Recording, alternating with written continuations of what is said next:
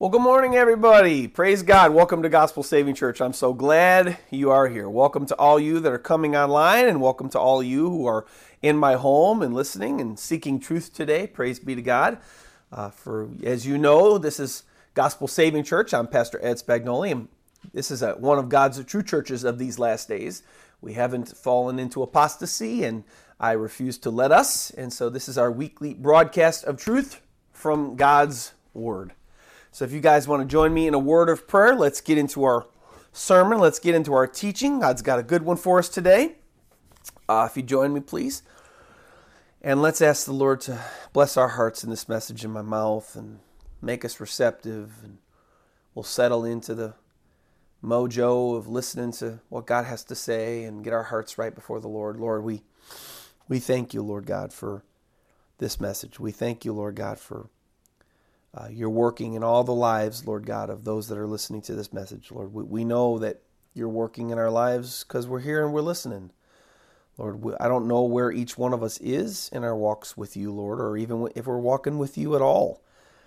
Lord, many people think that they are walking with you, but they're really not. And Jesus speaks about that in Matthew chapter 7, Lord, that many that think that you are their Lord, Lord, they're deceived and they're wrong. So, Lord, I don't know where the hearts of the people are that are listening to this message. And I know that people all over the world, Lord God, will listen to this message, Lord God, because this is the ministry that you've given Gospel Saving Church right now. But I do know this, Lord.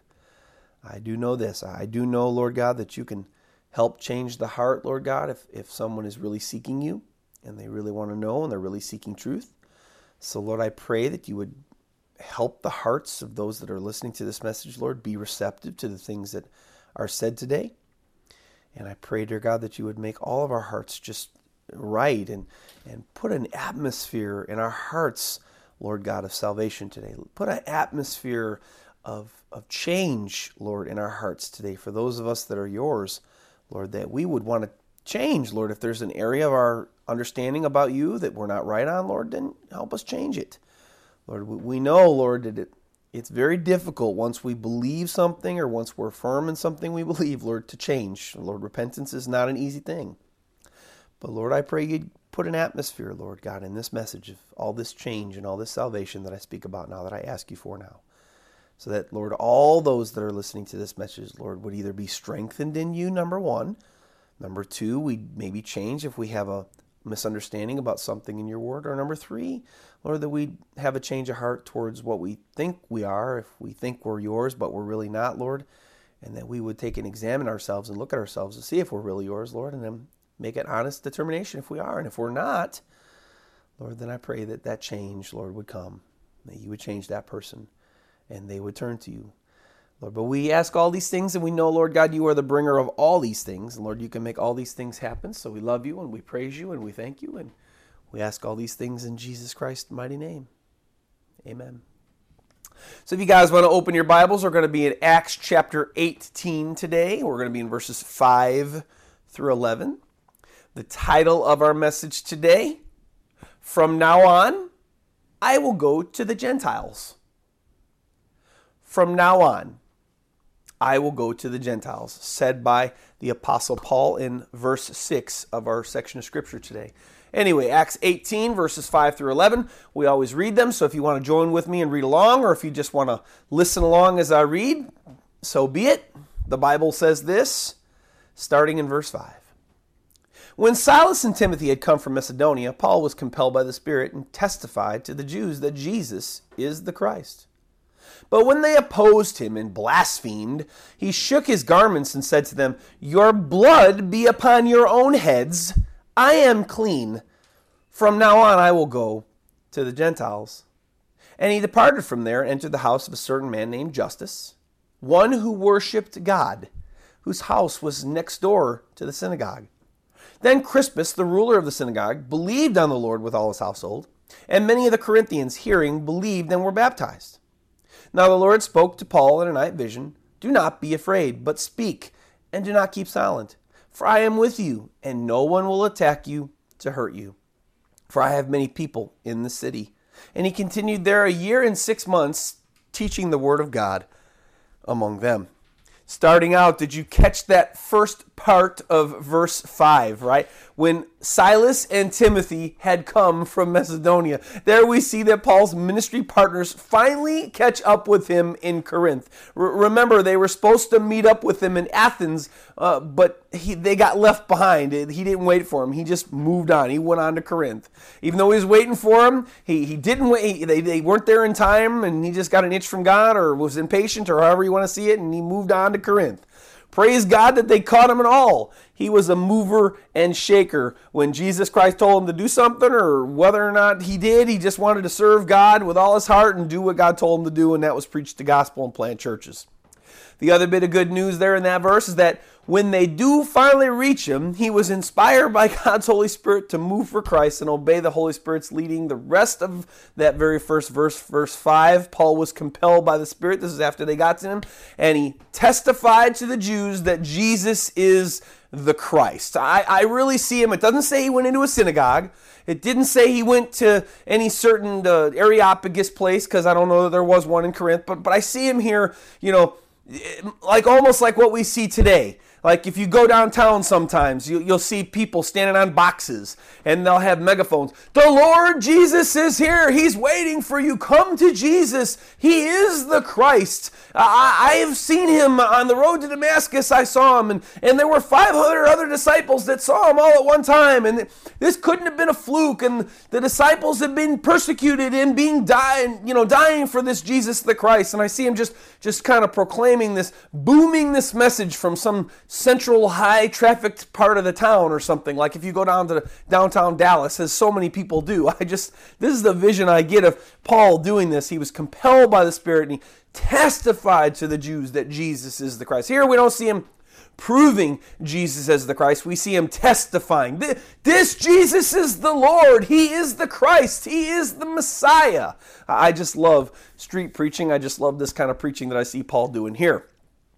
So Silas and Timothy come, and Paul gets inspired by the Holy Spirit to preach. But the first thing I want to point out is this. It doesn't seem like God's Holy Spirit even gave Paul's gospel travel companions any time to rest from their travels. In case you didn't know, Corinth was roughly 320 miles from Berea, which would have been, in case you didn't know, in case you wanted to know, about 10 days riding a horse as it was walking.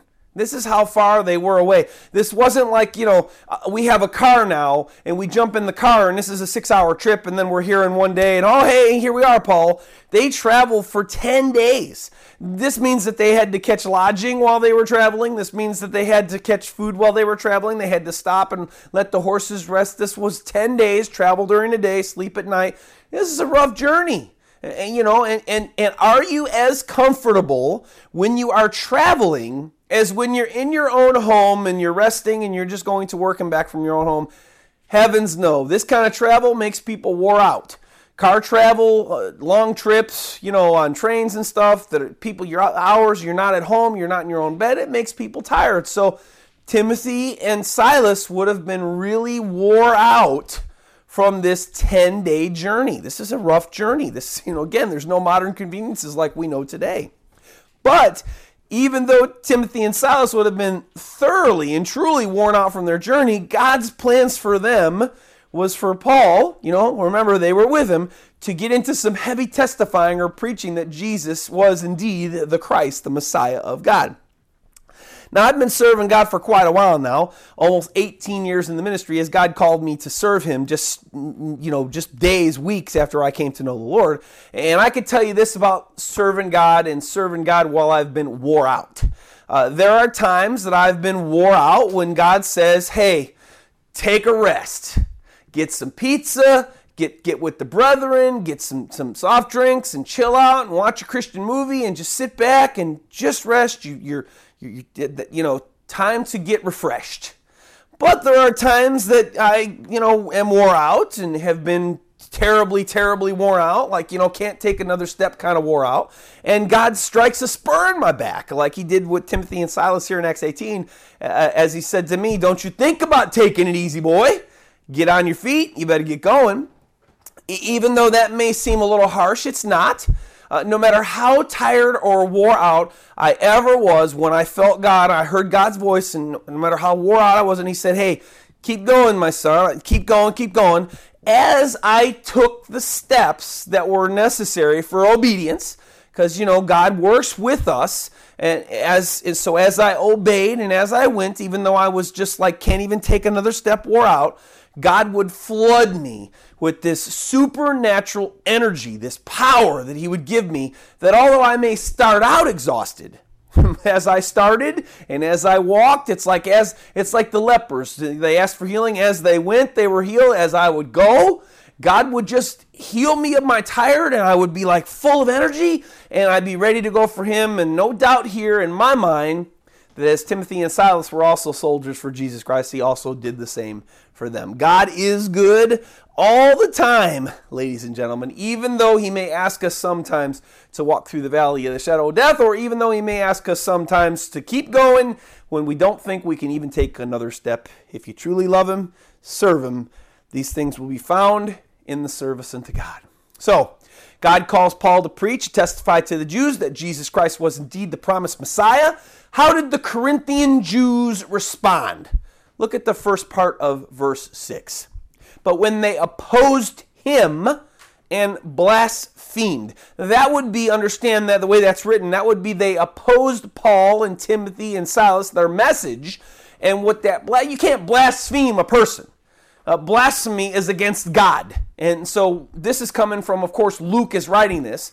And Luke, of course, knows that they blasphemed what? The Lord of glory, Jesus Christ. Ouch. Now, they wouldn't have seen it as blasphemy because, of course, they didn't see Jesus being the Christ. They rejected that. But, of course, this is from how Timothy and Paul and Silas were viewing it, how Luke saw it. They were actually blaspheming Jesus Christ. These Jews he preaches to aren't having anything to do with Paul or Jesus Christ, period, the end. Just as so many of Paul's Jewish audiences have been since he's been preaching Jesus Christ after he met him on the road to Damascus. He's been rejected by the majority of those of the Jewish descent from Syria, Cyprus, Asia, Asia Minor, Macedonia, even including the largest cities in Athens. By this time now, he's probably really used to rejection, right? Wouldn't you say? Hey, man, Paul, he was rejected everywhere. Turn left, turn right. He was probably just used to it. Well, that could be a conclusion you'd come to, but from my personal experience, as I've been ministering for the Lord, I have been rejected literally. This is not an understatement. I've been rejected literally thousands of times because of Christ and preaching him. And I can tell you this, from my perspective now, and I think me and Paul had the same kind of hearts. I still have his kind of heart. I can tell you this, every single rejection to this very day of somebody rejecting me for Jesus Christ still stings as much as it did when I first came to Christ and I first preached Christ and people rejected Christ back then. And not only does it hurt me, because usually, they strike the messenger. Usually that's the first one they strike. That you preach Jesus Christ, they strike the messenger, meaning their words are against you. And then, of course, they turn to you and against Christ, just like they did to Paul here, where they were against him and they blasphemed the Lord of glory. But not only does it hurt me because they're nasty to me because of Jesus Christ, it hurts my self-esteem. Now, you may be saying out there, oh, you know what, that's flesh, that's your flesh, and you're right, I'm wrong. We should not care. In fact, Jesus said, when they come against you for me, rejoice. But of course, that's hard to do because, your flesh and your mind, they go, man, I want people to like me. I want to be loved by people. I want to be liked by people. I don't want people to scorn me or hate me. So I know it's all something that we all have to deny ourselves for when we go out. If we go out and preach the gospel, we know we're going to be rejected. Part of the reason why many people don't want to go preaching the gospel is because they're concerned that they get hurt by people's offensive actions toward them and their offensive words towards them. It's something that we have to overcome. But for me, that's only the first reason that I have to step through. It also hurts and stings me, and I'm sure it hurt Paul and stung him, because we know, Paul knew as well as I know, that if people reject Jesus Christ and they don't repent, they're going to spend the rest of their eternity burning in hell. And that hurts me as well as God's heart, as well as Paul's heart, because God wants everybody to be saved. 2 Peter 3:9. So because of this heart the Apostle Paul had for Christ and for people coming to Jesus Christ, I'm sure that their rejection hurt him just as bad or as worse as it hurts me, as the people and the Jews who have rejected me or rejected Jesus Christ. I think he especially loved the Jews because of what he says in Romans 9:1-4, where he was especially hurt by their rejection of Jesus Christ. He says this, I tell you the truth in Christ, and I'm not lying, my conscience also bearing witness in the Holy Spirit, that I have great sorrow and continual grief in my heart, for I could wish, so there he tells you, it hurt him. It hurt him when people reject. How do we know that's the context? Verse 3, for I could wish that I myself were accursed from Christ. That means I wish that I were in hell. That this is what I was. I wish that I was going to hell. Why? For my brethren, my countrymen, according to the flesh, who are Israelites, to whom are the promises. And so these are not what so many think is these are not the people who are supposed to be Christians, but they're not Christians yet. When he says these are my countrymen according to the flesh, these are Jews by lineage, by heritage, by birth. Jewish descent, a man or a woman or a child that's been born of a Jewish family that come back from the line of Abraham, the physical line of Abraham. That is some major love. I don't know about you, but I don't know. It's almost impossible to do, to really have the heart to say, God, save them, even if it means don't let me go to heaven. Oh, those words just ouch. And that's the kind of love that Paul had for his Jewish brethren according to the flesh, the literal, birth lineage flesh of the Jews. And it's, wow, his love. So I know that their rejection hurt him, and it hurt him deeply. How does he respond to their hurtful rejection of him and their hurtful rejection of their denial and their blasphemy of Jesus Christ? Look at the end of verse 6 and the whole of verse 7, because it kind of takes a twist here, and this is kind of where the main thrust of our message is going to be, because that's kind of where the title came from. So look at the end of verse 6 and verse 7. He shook his garments and said to them, your blood be upon your own heads. I am clean.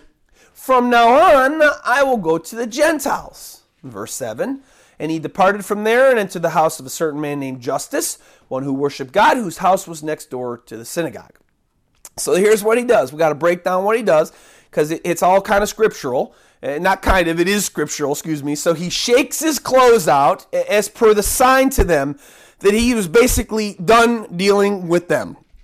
He probably shook his garments out to mimic, kind of put together what Jews do when they're kind of done with people, as well as what Jesus Christ told his disciples to do when somebody rejects them in Matthew chapter 10. When somebody rejects you, knock the dust off your shoes and move on. Right? Next, the second thing he does, he tells them, your blood be upon your own head. Where does this come from? Why would he say this? Well, this comes from a very ancient idea that God gave to Ezekiel in chapter 33, where he gave him this analogy, this idea of the watchman on the wall.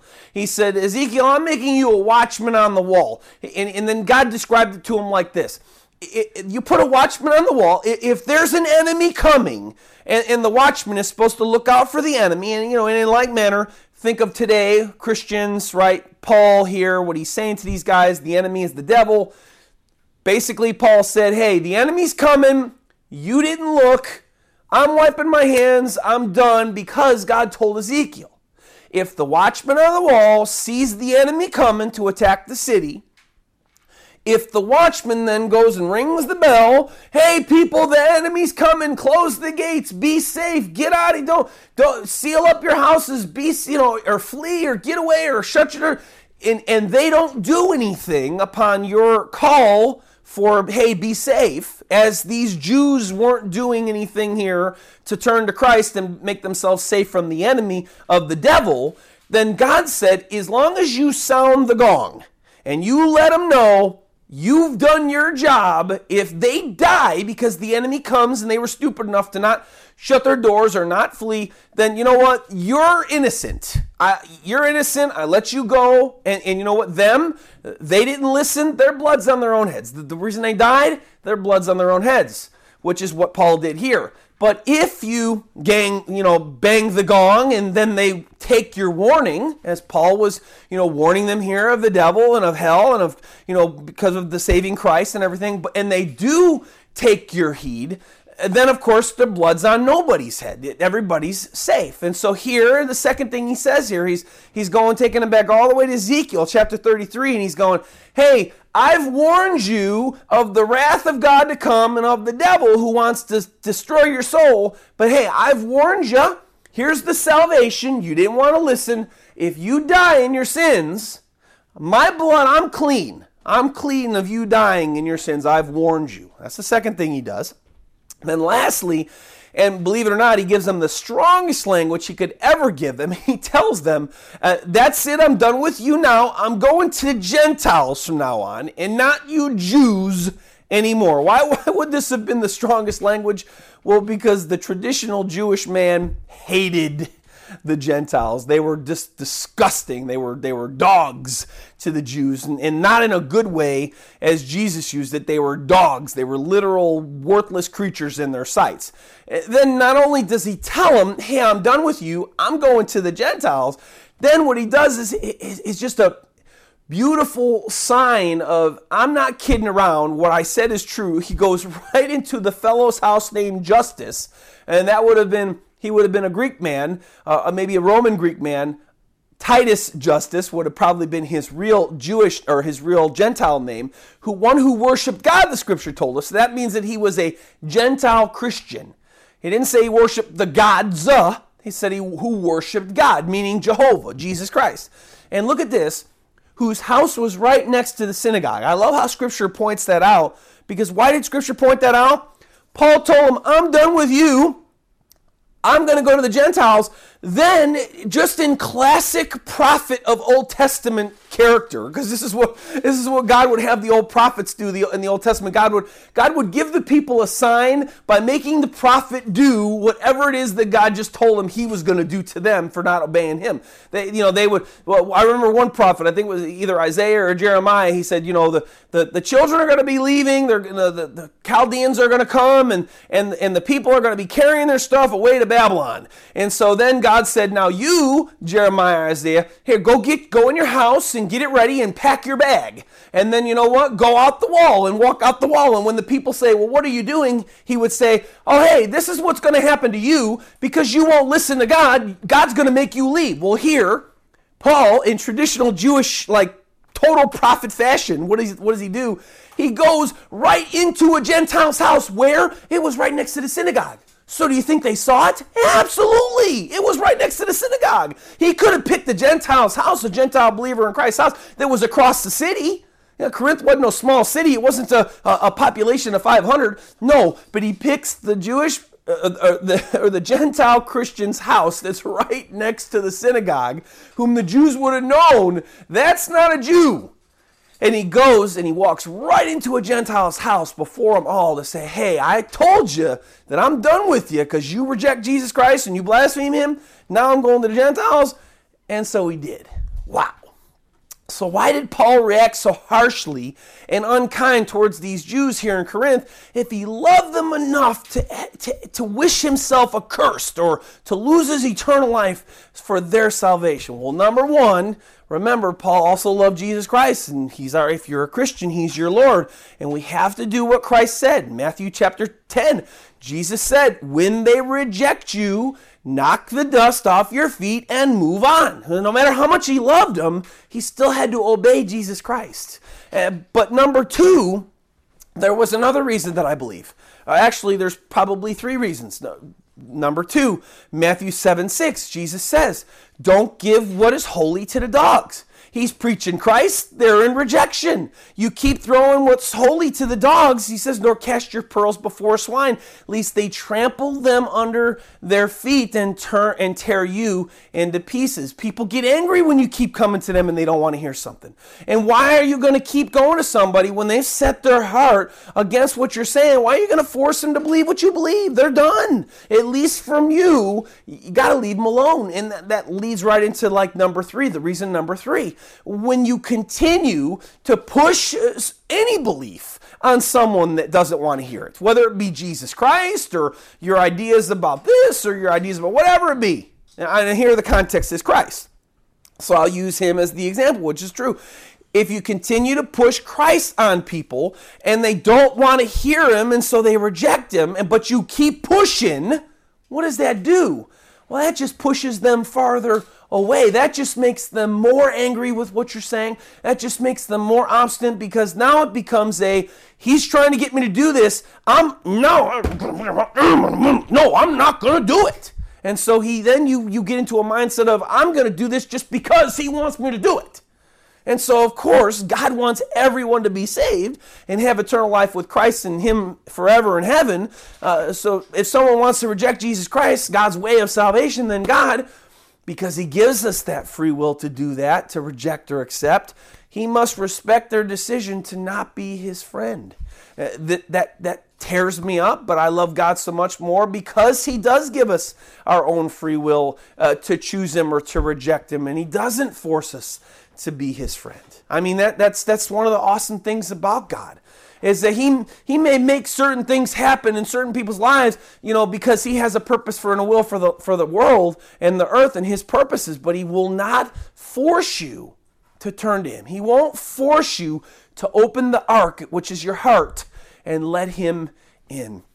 Now, before we move on, along this same point, there's a pretty big point here that needs to be made, an aside here as to what Paul says to these Jews, verse 6, that I've kind of personally even, not sure if you've been there too, I've actually personally misunderstood this idea in Scripture, so God was giving me some light as I did the message, and I hope he will give you light, some more light too. So in verse 6, he tells them this, from now on, I will go to the Gentiles. Now, taking another scripture out of Galatians chapter 2, I believe it is. Let me look here. I got it on my notes. Galatians chapter 2, I believe it is, 2:8. Anyway, you get this impression that Paul is saying, I will not go to any more Jews ever. I'm not going to preach to any more Jews at all ever, and I'm just going to go to the Gentiles. Paul says to these specific Jews here in Corinth, not all Jews. This is what God has taught me, and I'll show you why he showed me I was wrong here, because I thought he meant all. But Paul says here to these specific Jews, not in Corinth, not towards all Jews, that he would ever come across with the intent that he meant just them, not all. How do I know, and how do we know that Paul here didn't say to all Jews, I'm not going to preach to anybody Jewish ever again, because you know what, you guys have rejected, and they've been rejecting me for all these years, and I'm done, I'm going to just go to the Gentiles. Well, we know that this is the truth, that he wasn't saying this, and that he was just speaking to them here in Corinth because of his actions, literally right after he says what he does here to the Jews in Corinth. In the very same chapter, Acts 18, just scroll your eyes down if you're there, to verse 19, Paul finally leaves Corinth after being there a year and a half. We'll get to that in a minute. That's another big point. And he goes on to Ephesus. While there, verse 19 says this, he himself entered the synagogue. Well, who's in the synagogue? Oh, I mean, there were Gentile converts too, but mostly who's in the synagogue as Jews. So he entered the synagogue and reasoned with the Jews. Now, here, just keep going. Go down there. So go to the next chapter. Chapter 19. So the very next chapter, just shortly after 18:19, go to 19:8. Acts 19:8, the very next chapter, he's still just moving on, preaching the gospel.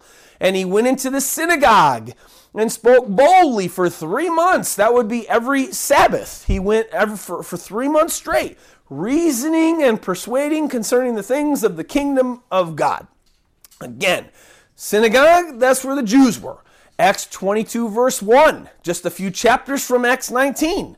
After he had gone into a Jewish temple to announce the expiration of the days of his purification, he had done like a fast or some kind of Jewish ritual thing.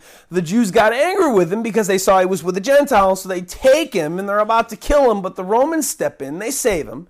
Now, while saving them, they're taking him away because the Jews wanted to stone him to death. Paul, still loving the Jews, this heart of, I wish that I were accursed, right? Yet so that they could be saved. Paul, loving the Jews, asked the Roman centurion or asked the Roman general, he says, can I speak to them? And what does he do? He preaches to them a sermon, goes all the way back to like Abraham and talks about Jesus Christ, and he preaches to them. So it's just obvious by Paul's actions after he cast these Jews in Corinth away, hey, your blood's on your own head, I've warned you, you're done, that he's not saying that he's done with all Jews everywhere. If he meant that he was not going to preach to any more Jews anymore ever, then he would have not have gone to other Jews later in his ministry to reach them for Jesus Christ.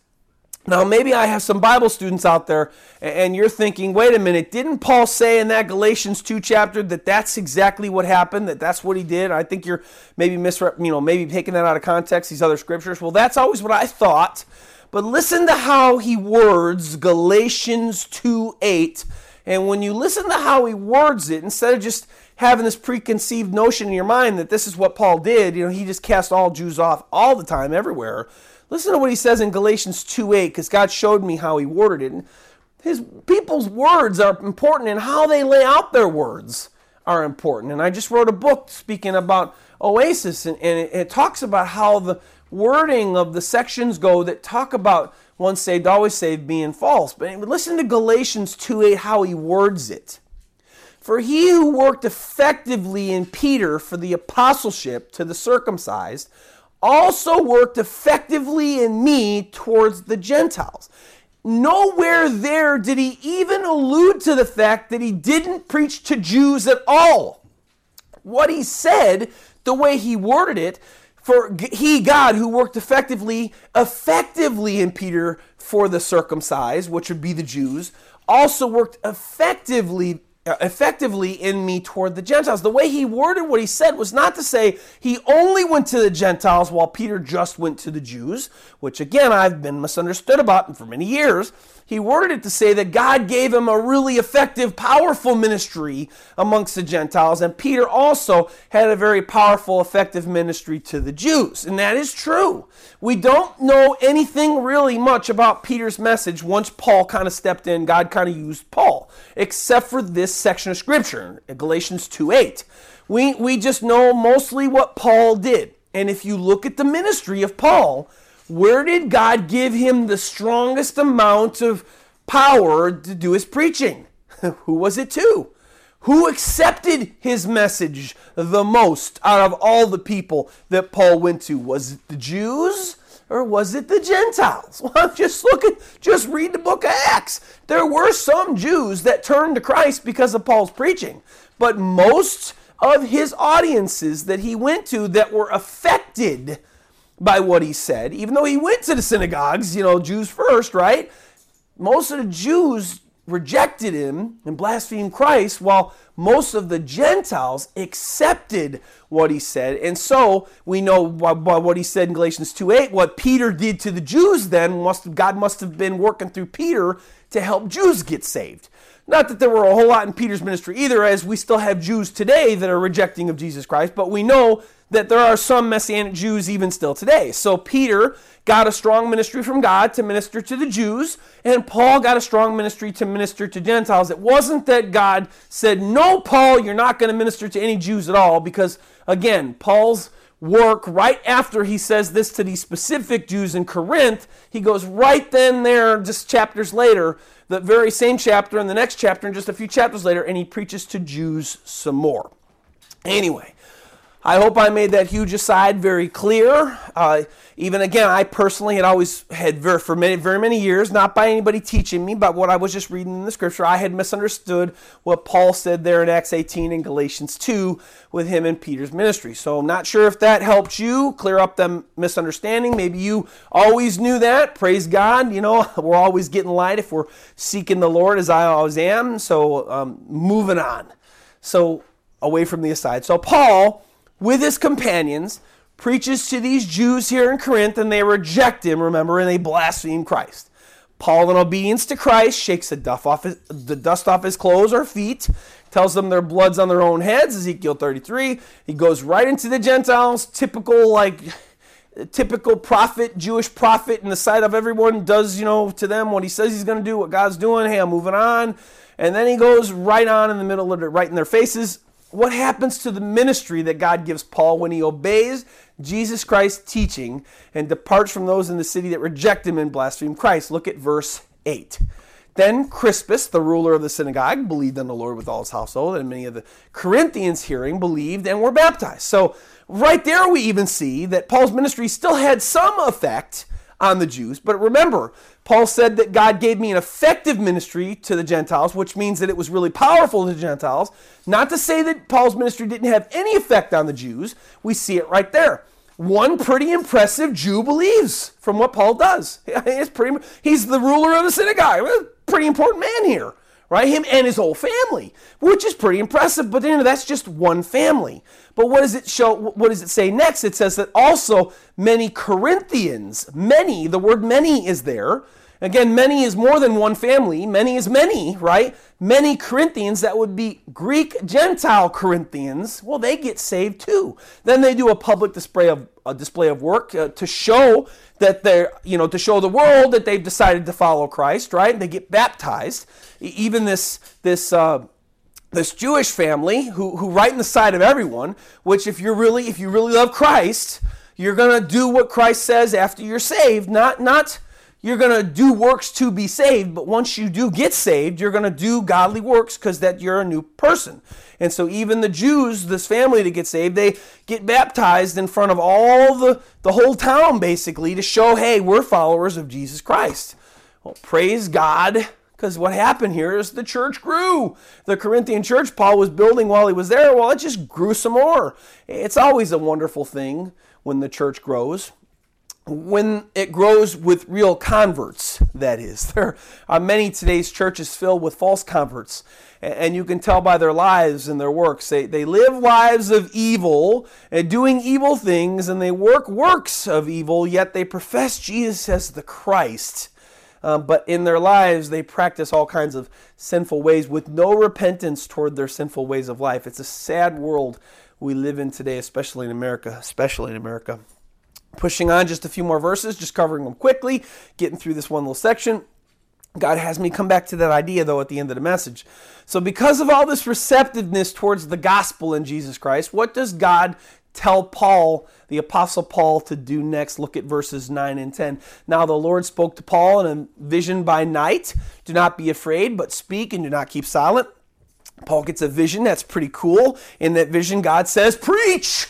Preach Jesus, brother, or preach Jesus, my son, and keep going. Verse 10, for I am with you, and no one will attack you to hurt you. That's awesome. Stay, preach, and no one's going to hurt you. I do want to point out one more thing here as we keep moving forward. I do want you to think, hey, by what we're going to read next week, you may think that what God told here was, what God told Paul here was false, because God says here, don't worry, stay here, preach, and no one's going to hurt you. The way he says it, for I am with you, and no one will attack you to hurt you. Again, next week we're going to read right when we start off, and I'm going to cover this pretty in depth next week, but people actually come against Paul and they attack him. But the key there, as you'll see next week, is they don't hurt him. Right? God didn't tell him that he wouldn't be attacked at all. God didn't tell him that nobody would come against him in the city at all. God told him, stay and preach, and I'll make sure that nobody hurts you. And so keep that in point. What God says in his word is not a lie. The Bible not a lie. It doesn't lie. God doesn't lie. Okay, so just keep that in mind. God doesn't tell any born again Christian, oh, you're going to have this wonderful life, and there's nobody going to persecute you, and there's nobody going to do this, nobody going to that. Sadly, this being persecuted, being scorned, being dumped on, people hating you, and this is par for the course if you're just a real Christian. So then the last bit of good news that God has for Paul there as to why he should stay, the very last part of verse 10 there, he says this. This is another reason why I want you to stay. Here's the vision. I'm going to stay, preach, for I have many people in this city. Right? God, of course, tells Paul in his word that he knows the hearts of man. And here he tells Paul that he knows of many in this city whose hearts are tender toward the message of Christ. The message of Christ being the Messiah. That means that they'd be ready for a new life in Christ. Also, too, God knows those whom are what Paul calls in Romans 5:11, the remnant according to the election of grace. This is, of course, not the Calvinistic view where God predestined some and the rest are just bound for hell. God just says here in Romans 5:11 that there's an election according to grace. God has predestined some so that he can always keep a remnant of those whom believe, so that, guess what? People can still believe. Because if God just gave it all over to the devil, and he just said, hey, well, devil, take whoever, and, give it all to him, then, of course, the devil would have every single heart everywhere.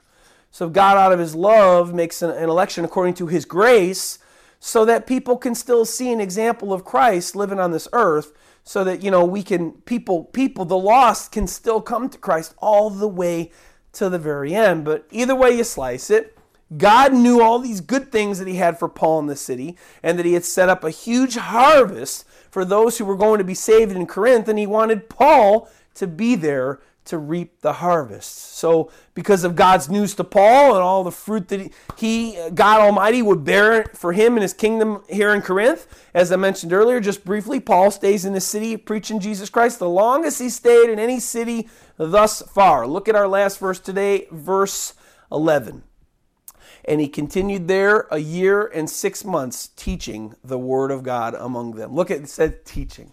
I think Paul was more of a teacher than a preacher. I said last week of myself, I think I'm more of a teacher than a preacher, but sometimes I have to preach. And here, God makes Paul stay there a whole year and a half. This is, again, the longest that Paul has stayed anywhere preaching the gospel ever since he's been ministering for Jesus Christ. That's awesome. God knew the harvest he had. Paul was there to reap the harvest. I just love the way Paul taught God's word. I love to teach God's word. It's one of the things that I love to do the most. If only more today wanted to hear and be taught the word of God, and they wanted to obey the teachings that they actually heard. As I said earlier, that God would bring me back now to the church of today's day and age. Unlike the church in Paul's day, the church of today is full of false converts and apostasy, sadly. People who've been responsible for spreading the word of God have done a terrible job of actually getting people to the saving knowledge of Jesus Christ. Many people have a belief, a head knowledge of the salvation of Jesus Christ and of who God is and of who Jesus Christ is. But the Bible speaks about a saving knowledge of Jesus Christ, a saving knowledge of the Savior, not just a head knowledge of the Savior. And all that most do when they preach to so-called people that are zealous for God is how they try to get people saved is they try to get people to pray this prayer of salvation. And they think that this prayer of salvation is some magical prayer that helps people get saved. Well, sadly, in 18 years of ministering to people, speaking to people about Jesus Christ, I've met a humongous number of people that have told me that they were saved because they prayed a prayer of salvation. But yet then, as I met them, when I asked them some of the very most basic things about what it means to be saved and about who Jesus Christ is and what Jesus Christ said, even though they'll tell me they've been saved for 20 years, their answers are sad and their answers are not biblical. Their answers that they give are not according to the Word of God. Their answers that they give are according to what they think. Well, what we think is not according to, unless it lines up with the Word of God, it's wrong. People, I've been asked, who is Jesus Christ? Or how do you know you're saved? Or what does it mean to be saved? And I get answers like, Jesus loves me. Well, guess what? Jesus loves everybody. But just because the Bible says just because Jesus Christ loves everybody doesn't make everybody saved. So that doesn't mean that you're saved because Jesus loves you. Or I had this one. How do you know? You said, well, I don't know. I'm just saved. I don't know. I've never even read the Bible. Well, how can you say you know Jesus Christ personally and you're saved by him, but you have no interest in the words that God wrote about him? How is that possible? That's just anti-Bible. God says that we're renewed by the renewing of our mind or spirit in the Word, right? You can't be renewed in the Word if you're not reading the Word.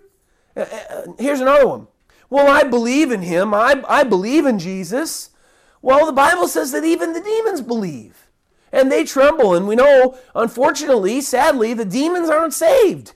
So that doesn't make anybody saved because they have a head belief in him. It's a certain type of belief that the Bible says you have to have in Christ. Oh, well, here's another one. Well, I believe I'm saved because I've asked Jesus into my heart. Can you show me anywhere in the Scripture that it says, Jesus, just ask me into your heart and then you'll be saved? That doesn't exist. That doesn't exist. Here's another one. Jesus is my Lord. Yeah, I'm saved because Jesus is my Lord. Well, anything that's just a profession that comes off your lips, unless it's lived out, unless your life proclaims it, and the ways of your life proclaim it, it means nothing. Most of those types of answers came from people that were anywhere from the ages of 20s to 50s, and most of them either told me that they were born a Christian or they had been Christians for 10 to 30 years. I've been born a Christian. Nobody's born a Christian. Nobody. How about this one? I was told by one gal once that she thought she was a Christian because her grandmother was a Baptist deacon or a Baptist preacher. That's why she thought she was saved, because her grandmother served the Baptist church. I mean, come on. Now, the scary thing to me, people, listen, my listeners, about this, of all those answers that all people have given me as to why they were saved, again, as I said above, the Bible, the standard of truth, says that none of them are correct. None of those answers are correct. Just because somebody makes a profession that Jesus is their Lord, or just because somebody says, I believe in Jesus, or somebody, well, I've accepted him into my heart, none of those answers are biblical. And now, the Bible says that you have to be born again to be truly saved. Born again. And when I've asked about what it means, I've asked people what it means to be born again, the weird, wrong answers just keep coming in. I was water baptized. Well, the Bible says that people are saved, just like today. Many of the Corinthians believed. That would be the heart belief. Paul references in the epistle of Romans. He speaks about a heart belief in Christ, not just a mental belief. And as they believed, which meant they got saved, then they were baptized. If baptism meant that would save them, then the baptism would have come first. And then they would have known, hey, well, I've been baptized, so I've been saved. Well, see, water baptism doesn't save anybody. It's just an outward profession of faith that you give to the world to say, hey, I've decided to follow Christ. And what does it mean to be born again? And the same other answers. Well, I believe in Jesus. Well, I was born a Christian. Well, Jesus is my Lord. But these answers are crazy and they're wrong according to God's word, which is the standard of truth, both for this life and how to get to the next. Why does this scare me when you give me wrong biblical answers to questions that are basic? What does it mean to be saved? How do you become born again and you don't know what the Bible says? Is because think of this analogy. Think of this analogy. If you told me or I told you I was a football player, and in fact, according to likening the analogy to the one of many people, well, I was born a Christian or they've been saved for 30 years, I'm a professional football player. I play for such and such a professional team, and I've been a professional for, 15 years playing football, right? So I told you that. You'd be like, well, wow, that's pretty impressive. But then let's say you asked me to describe how the game worked. Well, can you tell me a little bit about football then? And, what position are you? And what do you do? And, but I couldn't tell you the basics of how football was played. And, well, how do you play football? Well, I don't know. There's a ball, and you kick it and you throw it, and then I'm a football player. Well, but what position are you? I don't know. I'm a football player. Believe me, because I tell you, I'm a professional football player. Would you believe that I was a real football player? I would tell you that I was. But then when you'd ask me some basic things about the sport, how would you, and I could not answer you, what would you think? You would not think that I was a football player. You'd think I was crazy. You'd think this guy, he's lying, he's pulling my chain. This guy's nuts, he's lying, he's just boasting. This guy's a fat old man, he ain't gonna play no football. He can't even tell me what football is. Oh, can you show me your contract for the game, or have you ever gotten a championship or gotten a ring, or can you show me pictures, or do you have a football card? Because football players get football cards. Well, I don't have any of that. I'm just telling you right now, I'm a football player. Well, I'm telling you again, if I can't produce any real evidence or any real even evidential knowledge of me actually being a football player, again, a professional football player for 15 years, then you would have to say with honesty that you think I was crazy and that I was lying to you. Well, the same parallel goes for the Bible. If you tell me that you've been a Christian for 15, 10, 15, 20, 30 years, or I was born a Christian and you're 25 years old, that means that you believe that you were a born saved person for 25 years. Now, if you claim to be something or to know something from birth or for 10 to 30 years, whatever you claim to be or know of, if you've been knowing it or been doing it for that long, then you ought to know almost everything there is to know about what you claim to be, right? I mean, common sense. If I've been a real professional football player for 15 years, I could give you the ins and outs of practically every position on the field. I could tell you what games I played in, what stadiums I played in, what people I played with. I could show you evidence that I was, some contracts. I could give you some football cards because I'd have one of those. I'd have proof to back it up. If you say that you're a Christian and you can't answer the most simplest questions of Christianity, and you've been saved for decades or more, 5, 10, 15, 20 years, then the nicest, simplest way to think of it is that you're really not truly a Christian. A real born-again Christian, that is. You're really not the saved person that you think that you are. Please understand, my listener. If you think that you're saved and born again Christian, and you think that you were saved and born again because you were water baptized, or because Jesus loves you, or you don't even know how you're saved, you're saved, but you've never read the Bible, so you don't know nothing about it, but you still think that you are, or, well, I believe in him, or well, I asked him into my heart, or Jesus is my Lord, and yet the Bible doesn't say that any of those ways are ways in which people are saved. And the Bible says that you are not truly in God's kingdom. You're not truly a child of God, but you've been deceived into thinking that you are. Jesus spoke of deception in the last days and in the time of that Christianity would exist. And he says this in Matthew chapter 7, verses 21 through 23. He says this, "Not everyone who says to me, 'Lord, Lord,' shall enter the kingdom of heaven, but he who does the will of my Father in heaven." Number one there, notice, they called him Lord, Lord. Who calls Jesus Lord except for those who believe themselves to truly be saved? But they came to him, this is at their death, they were facing the judgment seat of Christ. For not everyone says to me, Lord, Lord, shall enter the kingdom of heaven. It's a kingdom of heaven idea. They're standing in the judgment seat of Christ in heaven, and they're going, Lord, Lord, oh, Lord Jesus. Well, only someone that thinks that they are saved is going to call Jesus Lord, so they thought they were saved their whole lives until they're standing in front of the judgment seat of Christ, yet Jesus says, only those who do the will of my Father in heaven, and that these people weren't. Verse 22, many will say to me in that day, Lord, Lord, have we not prophesied in your name, cast out demons in your name, done many wonders in your name? And then I will declare to them, I never knew you.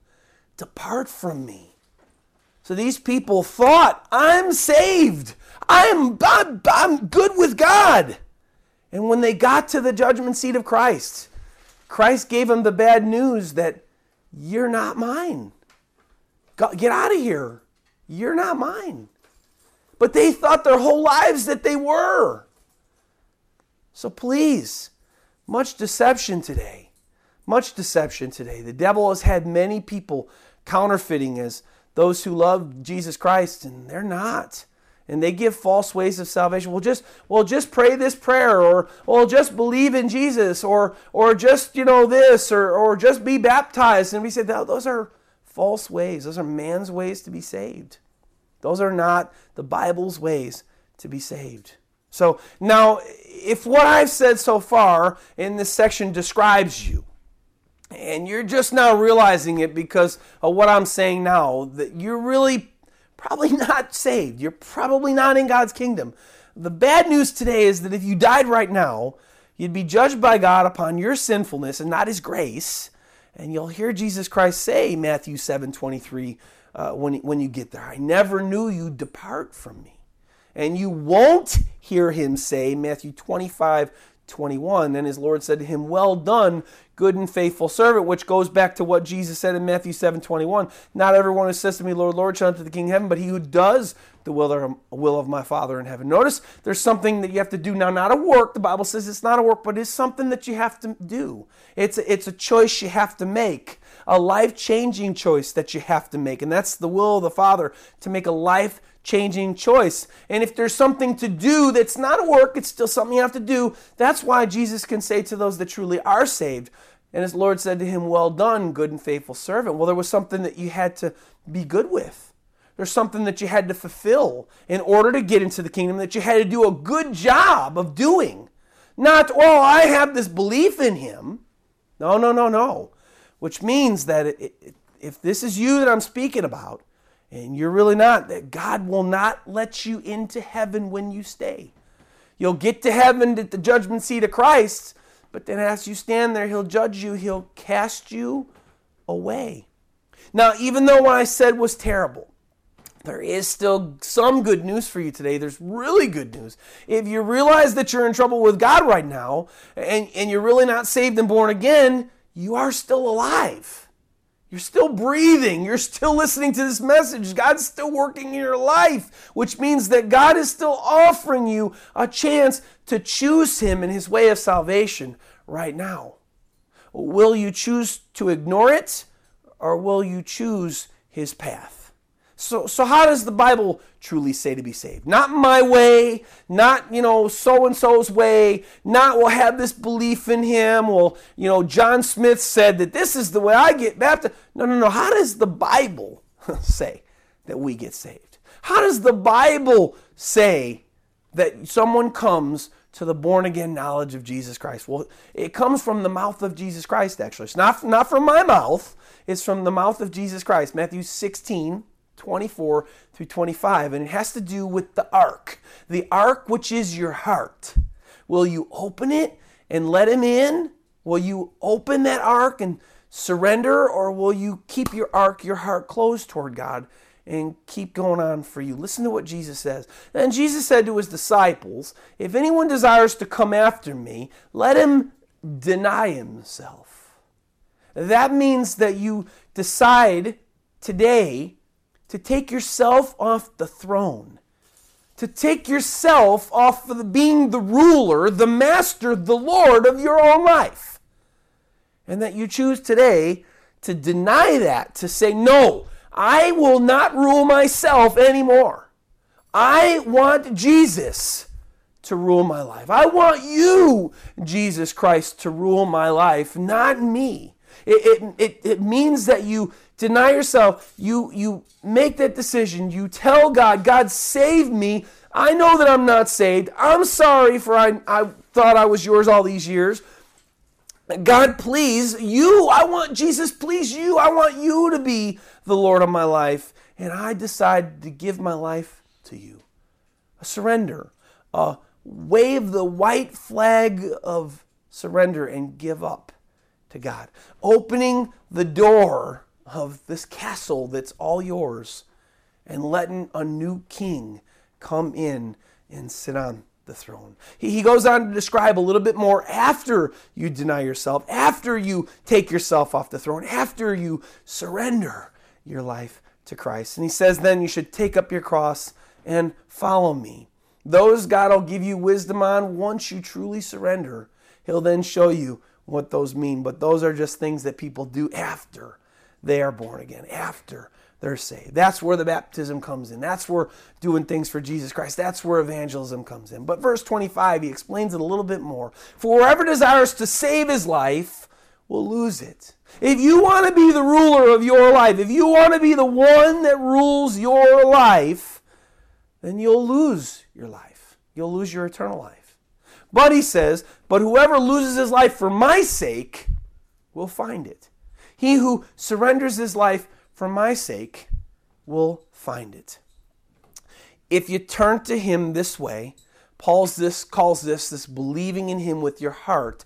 And Jesus says, if you believe on him this way, this is where born again comes in. John 7:38, he who believes in me, as the scripture has said, meaning as I've said, as what I've said to do, if you do that, out of his heart will flow rivers of living water. And he's referencing Jeremiah 2:13, where God calls himself the fountain of living waters. God will come and live inside you.